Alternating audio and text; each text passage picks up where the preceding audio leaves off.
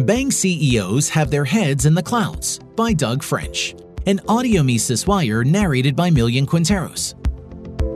Bank CEOs always have their heads in the clouds. First, pessimists never earn a seat in the corner office. Plus, it takes a good-sized ego to climb to the top of a bank bureaucracy. A person running a bank believes they can sail the ship through any stormy economic weather. Take John Allison.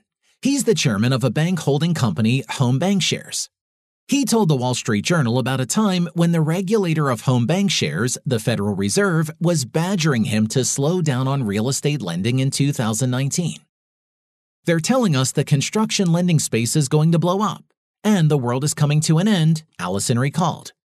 And I said, you know what? I don't see it. A CEO I worked for was pithier when the regulator sang the same tune about his bank's growth. "What do you want me to do, close at noon?" he said. A decade later, his bank failed. Mr. Allison's Home Bancshares is the holding company to Centennial Bank based in Conway, Arkansas, which is a big funder of developers building luxury skyscrapers in New York and Miami. Construction loans are among the riskiest types of real estate lending, report Shane Shiflett and Conrad Putzier for the Wall Street Journal. If the big bad wolf shows up, it will hurt a lot of banks, but it won't hurt Home Bancshares, Allison said in a recent interview.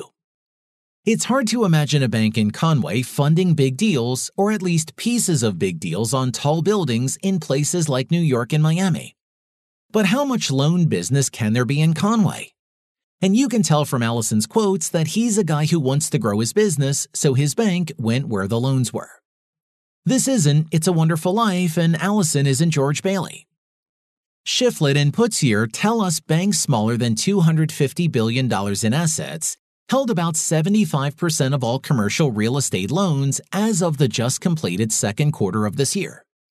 These banks, like Allison's, accounted for nearly $758 billion of commercial real estate lending since 2015, or about 3/4 of the total increase during that period. That loan volume pushed up commercial real estate prices by 43% from 2015 to 2022, according to real estate firm Green Street. While Mr. Allison figures his bank is bulletproof, commercial property sales in July were down 74% from a year earlier, and sales of downtown office buildings hit the lowest level in at least 2 decades, according to MSCI Real Assets.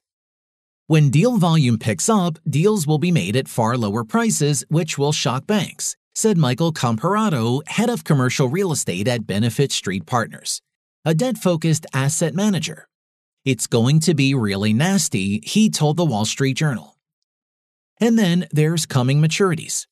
Each of the next 5 years has $400 billion to $500 billion in loans coming due, with many of these projects being uneconomic or underwater at current interest rates, not to mention higher rates.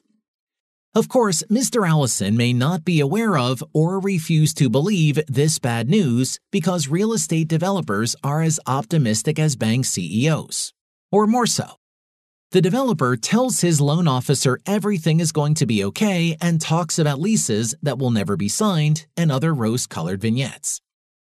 The loan officer relays to his or her department manager the happy news, which trickles up to the bank CEO, who wants to believe everything he or she touches will turn to gold. No big bad wolf is going to blow CEO Allison's bank door down. But as Murray Rothbard wrote in The Mystery of Banking, fractional reserve bank credit expansion is always shaky. For the more extensive its inflationary creation of new money, the more likely it will be to suffer contraction and subsequent deflation. A bank's loans may be on big tall buildings, but fractional reserves make any bank a house of cards. For more content like this, visit Mises.org.